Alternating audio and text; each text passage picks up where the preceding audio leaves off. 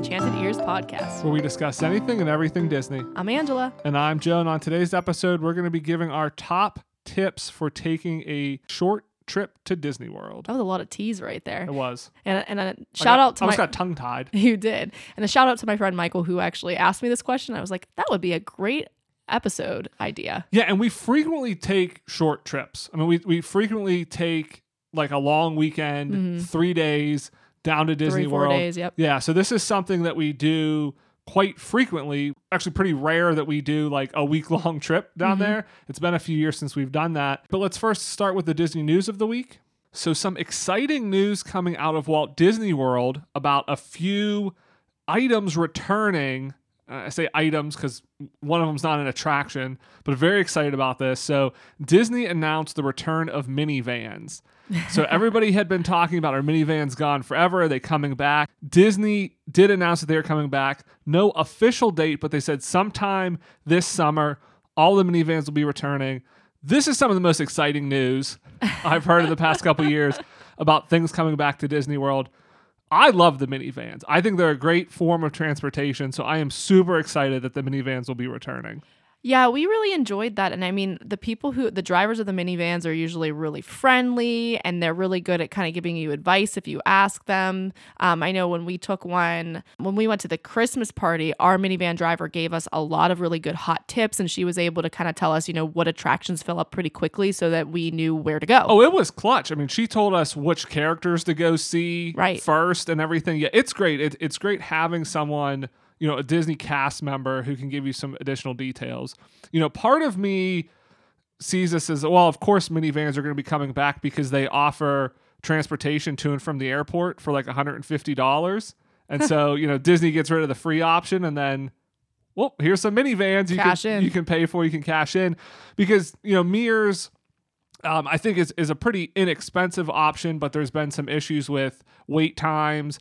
Uber's not necessarily the cheapest thing. So I think there's probably a lot of people that are like, hey, yeah, if I can just pre-book a minivan and know I can go, it's going to be there as soon as I land, I can take it whenever I, need to go back on my time. I see a lot of people using this, but yeah, even throughout the resort, minivans are great if you don't want to wait for buses or things like that. So I'm really excited about that.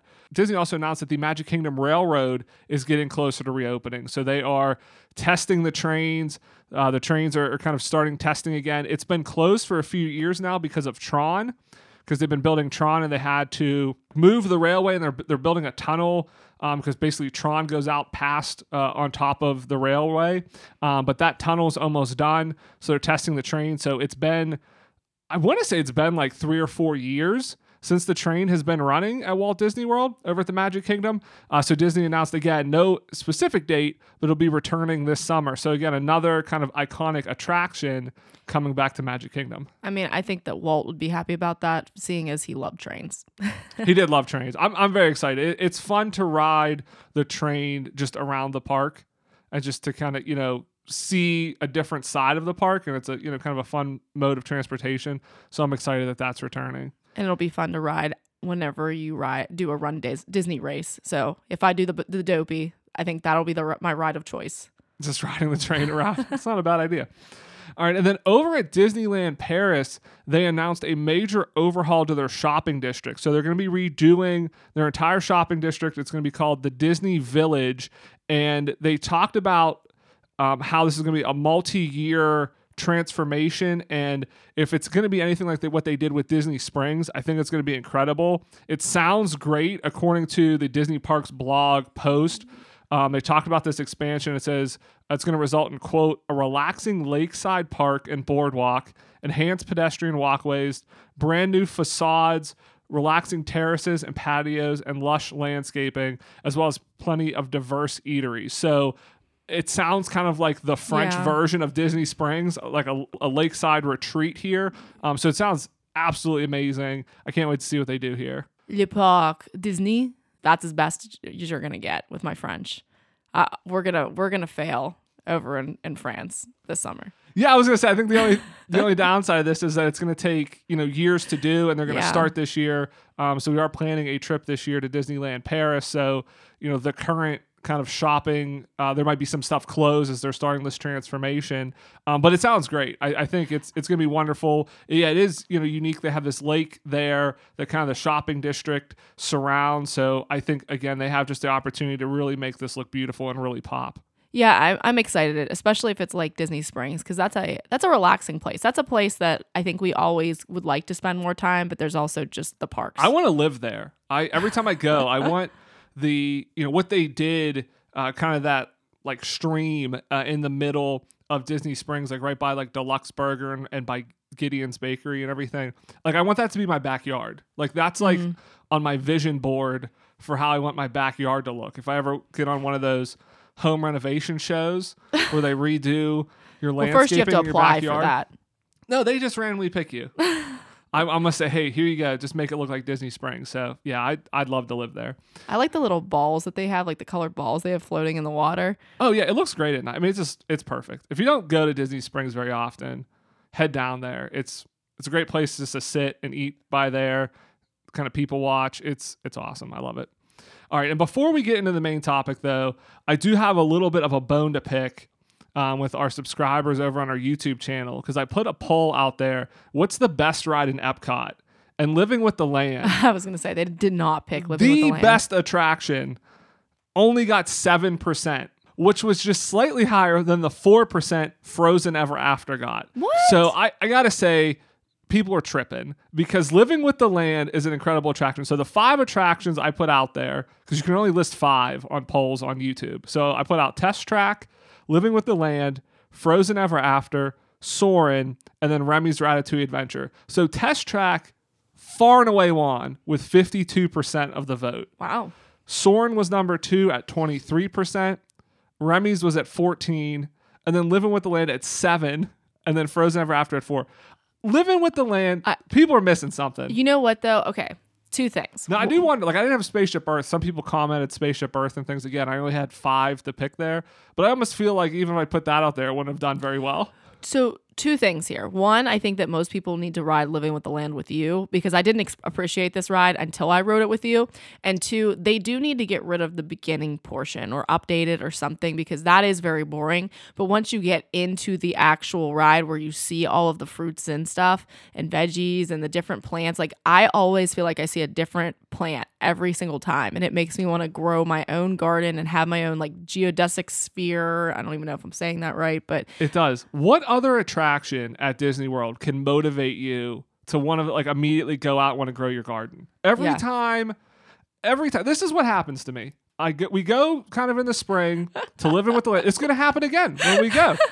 It's going to happen again when we go next week. I'm going to ride it, and I'm going to go, I can do this. I can grow plants, and then I'm going to grow a garden, and nothing's going to grow in it. It always gets my hopes up. But what other attraction does that at Disney World? So a little peek behind the scenes for our listeners. Last year after going, Joe built his own hydroponics. And then also he built a little like shed, little tiny shed. Like a little greenhouse. Yeah, like a little greenhouse. I will say the hydroponics worked really well as a starter. And I think but unfortunately our yard does not get enough. This is sun. What I've learned. It's the Florida sun that does it. That's the magic of Living with the Land. It's the Florida sun that there's sun shining. The temperature control 90% of the time. Right. When you live up in the Northeast in the cold winter and it's not a lot of sun, stuff doesn't grow as well. But again, every time I ride that, I think I can become a gardener. It always gets my hopes up. We have managed to keep the same pineapple plant alive for like 3 years running now. Never got a pineapple, but I think that's an accomplishment though. But again, 7%. You guys are tripping. That's all I got to say. All right, so let's jump into our main topic. So again, this is kind of advice for planning and having a great trip if you only have a few days at Disney.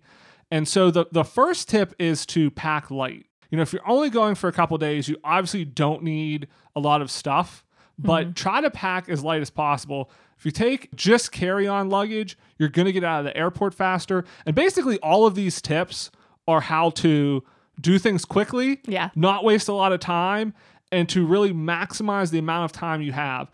And when I think of short trips, I think of maybe like 2 to 3 days, and a lot of this, again, it's a long weekend.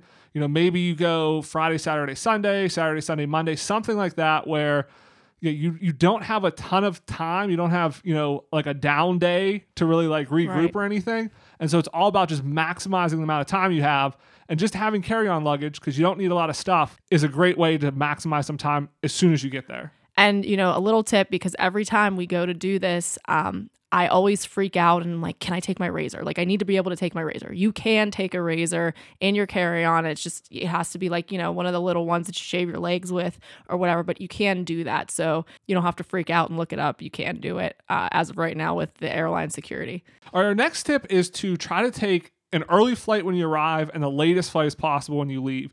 And again, this is all about maximizing the time in your parks. If you do this correctly, if you get the earliest flight possible and the latest flight possible, you can actually get 3 full days in the parks, even from a long weekend. So this is something we frequently do, where we will take a 5 a.m. flight. Now, we are on the East Coast, so it's not like we're flying across the country. So this isn't going to work if you're in California flying to Florida.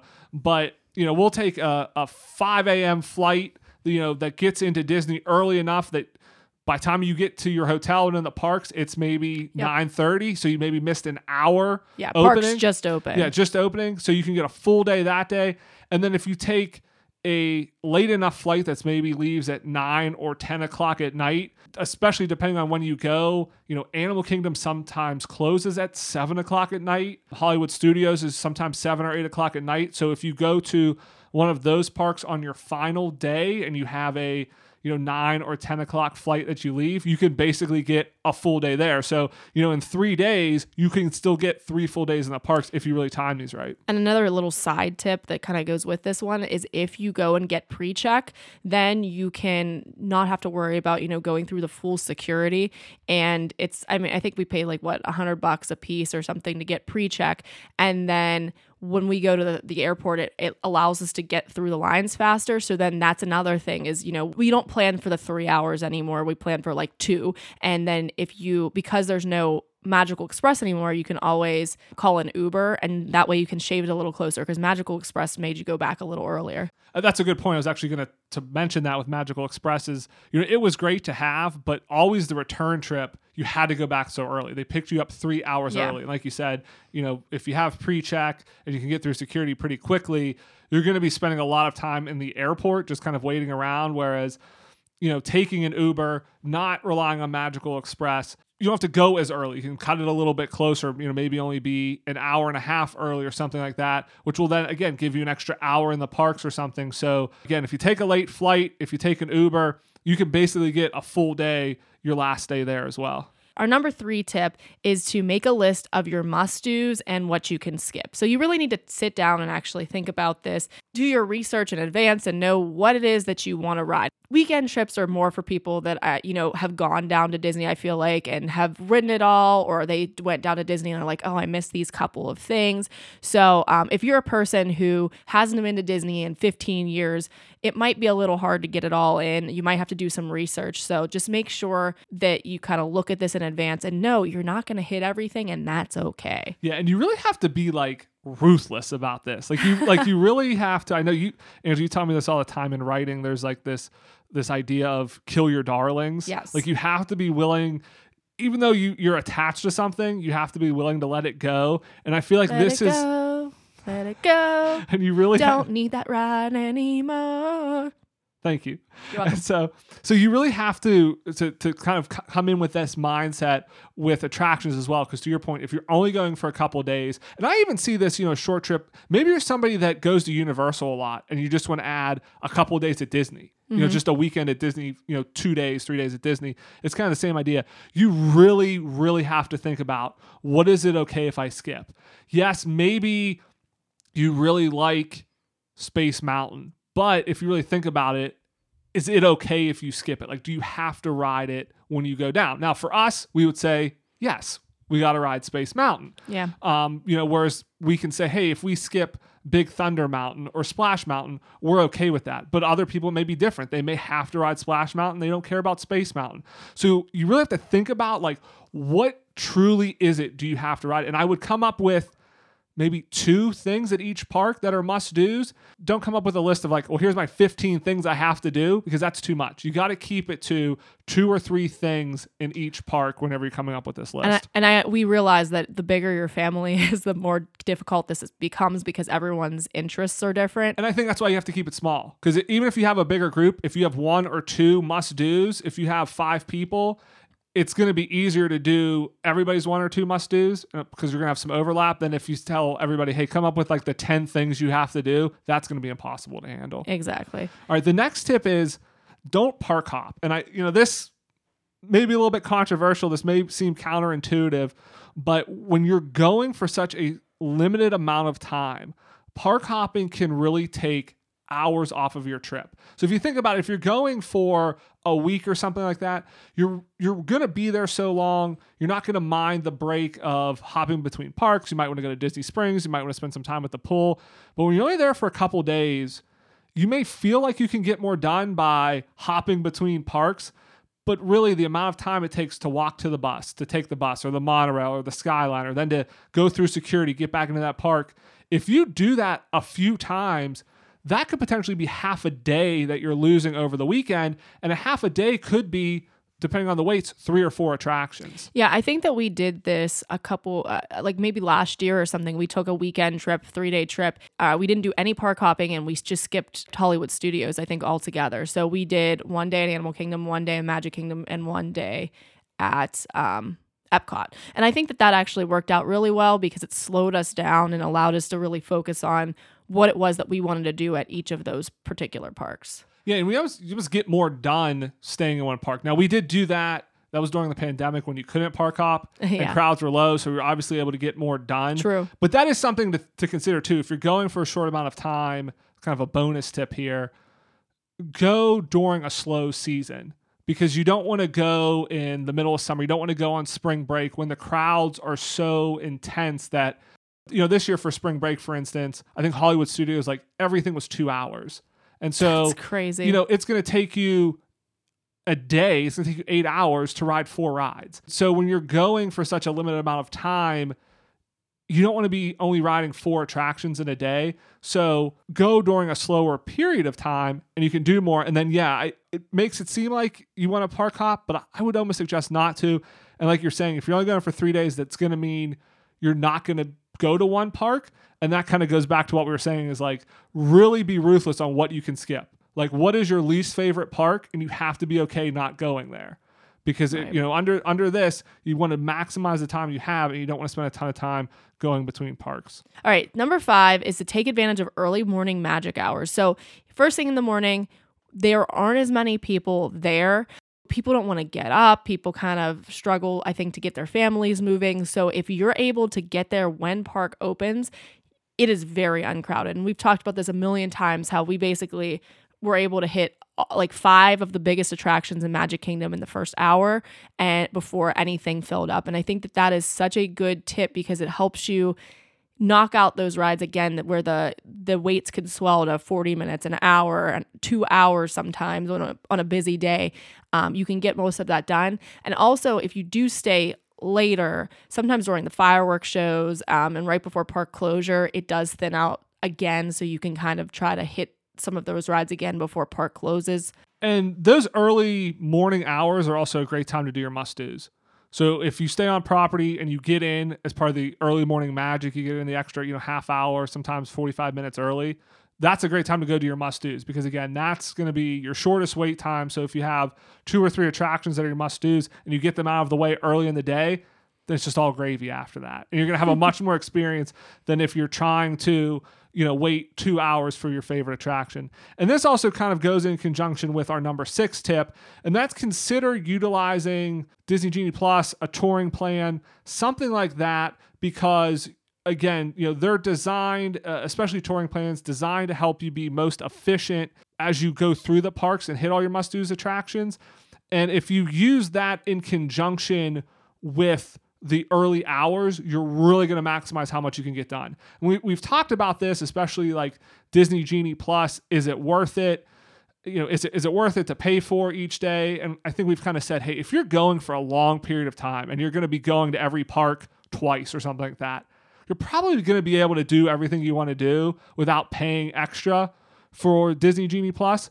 But I think where it may make sense is if you are only going for a couple days and you're trying to maximize what you can do, the extra, $15 a day, maybe not every day, but maybe, one day, like at the Magic Kingdom where there's a lot of attractions, it may be worth it. Because if you go early and you use Disney Genie Plus or you use something like touring plans, you're going to probably get through an extra 3 or 4 attractions in that day than if you just went a little bit later and you weren't using something to optimize what attractions you go to wait for. Number 7 is to stay where you have quick access to transportation, especially if that gives you quick transportation to the parks that you want to visit. So we've always liked staying at Art of Animation or Pop Century because you always have the option to take a bus or to take the Skyliner.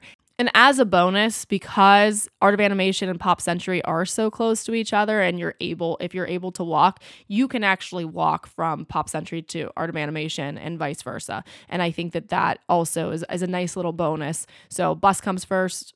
For Art of Animation, you don't want to wait. Just go to Pop Century. Yeah, so I think those are good options, again, at like kind of the value level. I think if you have a little bit more to spend and you want to stay closer, like if you're planning to go to the Magic Kingdom and that's kind of like your key park, staying at one of the hotels right up there on the monorail, because then also you have quick access to Epcot. I think if you're somebody that's planning to go to Epcot and Hollywood Studios, staying at like Beach and Yacht Club or the Boardwalk. Now again, even Swan and Dolphin, because that's probably a little bit more reasonably priced than Boardwalk and Beach and Yacht Club because it's a little bit more expensive. But from that area, you can walk to Epcot and you can walk to Hollywood Studios. So you can get there very quickly. You don't even have to wait for buses. So if those are 2 parks you're very interested in, try to stay there. If you're really interested in Magic Kingdom and Epcot, stay up by the monorail parks up by the Magic Kingdom, because you can walk to the Magic Kingdom like at the Contemporary and then take the monorail down to Epcot. So think about what parks you want to go to. Try to stay close to those parks.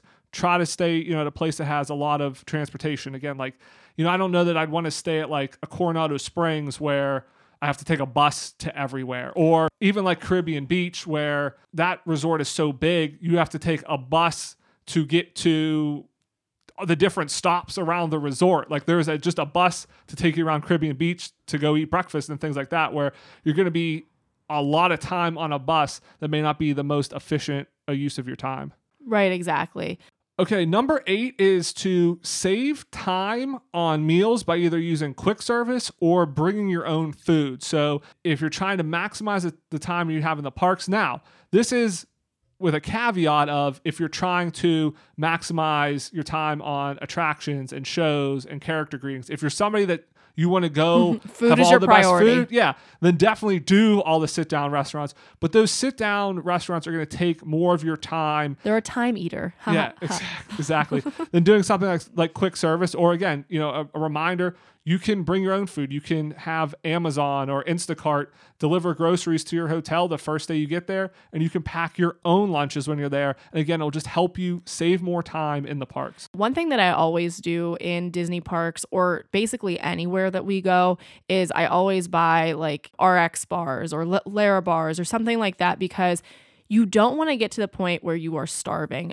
Even sometimes with us, and we love to eat, we might get to a point where we haven't eaten in a while, but there's something that we want to do, so we put it off. And so I like carrying those with me in my backpack at all times so that I can then take a quick snack, take a few bites on one of those bars, and then that way I'm not cranky, because again, you don't want to ruin any of the time that you have with your family getting hangry. And shout out to Sully Canteen. We talk a lot about this, but if you're at Animal Kingdom, great quick service restaurant. I think that's probably the best quick service restaurant. It's the best quick service restaurant at Animal Kingdom. It's one of the best. Yeah. It's one of the best in all of Disney World. So it's a great place to go eat. It's in Pandora. Great atmosphere, great food. I think our other favorite is the Backlot Express in Hollywood Studios. I mean, I think I was just really impressed. Sully Canteen's much. Oh, yeah. Sully Canteen is by far the best, because I think everyone in your family, Joe's a very picky eater, I'm not. Everyone in your family can find something that they like. Backlot, I just really was impressed with the salad that I got. So I think that those are really great places to consider if you've never done that before. So our next tip is to make sure everybody is on board. Shorter trips can definitely feel more hectic. They're higher energy. So you want to make sure that everybody in your group realizes that, because again, if they have these really high expectations going in that they're going to get to do everything that they want, they're going to be disappointed. And so you want to set the bar a little bit lower so that they recognize that, hey, we're going to do these things. We're going to have a good time. And that's okay that we maybe don't hit these couple rides. And I don't want to say set the bar lower, because I think that's a negative connotation there. But I do think, this is especially important if you have a larger group that you're going with. You're going with a group of friends, family members. It's not just a solo trip, because like you mentioned, shorter trips can feel a lot more high energy, because you do kind of want to be go. Like we said, you want to get in the parks early. You want to try to stay late. It's not, oh, I'm going to have a nice pool day here. I'm going to, go down to Disney Springs and do a lot of shopping. I mean, it really is, you're trying to maximize the amount of time you have there. You're getting up early to take an early flight. You're leaving late, so you may be getting home late. So you really want to make sure everybody kind of understands, like you said, what the expectations are, what the game plan is. And if everybody doesn't want to do that, and maybe you have some people in your family that are like, I do want to just spend some time at the pool, I do want to relax, that's fine too, but at least everybody knows ahead of time. So it's like you can kind of build that in, that maybe a portion of your group is going to go back to the hotel for a little bit. And again, that kind of ties into being all the more important that you stay close by the parks you're going to be at. So again, if you're going to be at the Magic Kingdom a lot and a group of your family wants to go back to the hotel, try to stay at the Contemporary, the Poly, someplace close by. Or if you're going to be at Epcot and Hollywood Studios because you like the food at Epcot and you like Star Wars and you're going to be between those two parks, Beach and Yacht Club is great. They have a great pool there. So, if you have a group of people that want to go back and maybe relax at the hotel a little bit, it's easier for them just to kind of walk back, and then you can meet up on the boardwalk for lunch or something like that. So think about that and have that discussion beforehand, because you don't want to be down there in the middle of it and you have half your group trying to run as fast as they can from one attraction to another, and the other group is like, I just am so tired, I want to sit here, and then you're not on the same page. Right. Just a quick note.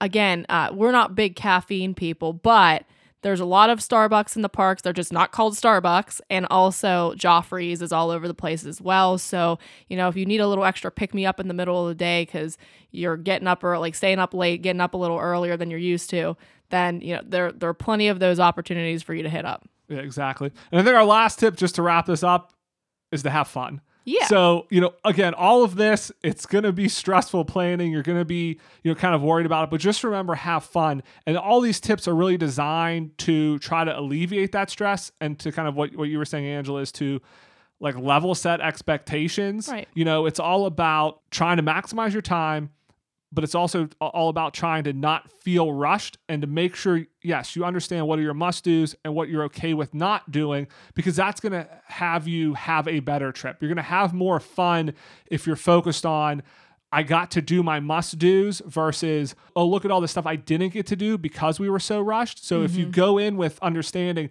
I'm okay if I don't go to Animal Kingdom, and you don't go to that park, you're not going to feel let down of well, we only went to 3 parks. We didn't get to the 4th one, because you knew, hey, everything we want to do is in these 3 parks. So we're going to get to do everything we want to do. I think that you said, a very good phrase that I've heard a lot of people, particularly in the fitness industry, say lately, and it's I get to, not, I have to, or I didn't get to, or I didn't do as well as, I get to. So what did you get to do? If you focus on that will completely change your mindset and help you look at the positive side of things. That's something that I try to carry on to everything, but vacations is especially, another area where there could be really high expectations and it could be disappointing. So I get to, as you were saying, it's a great thing to focus on.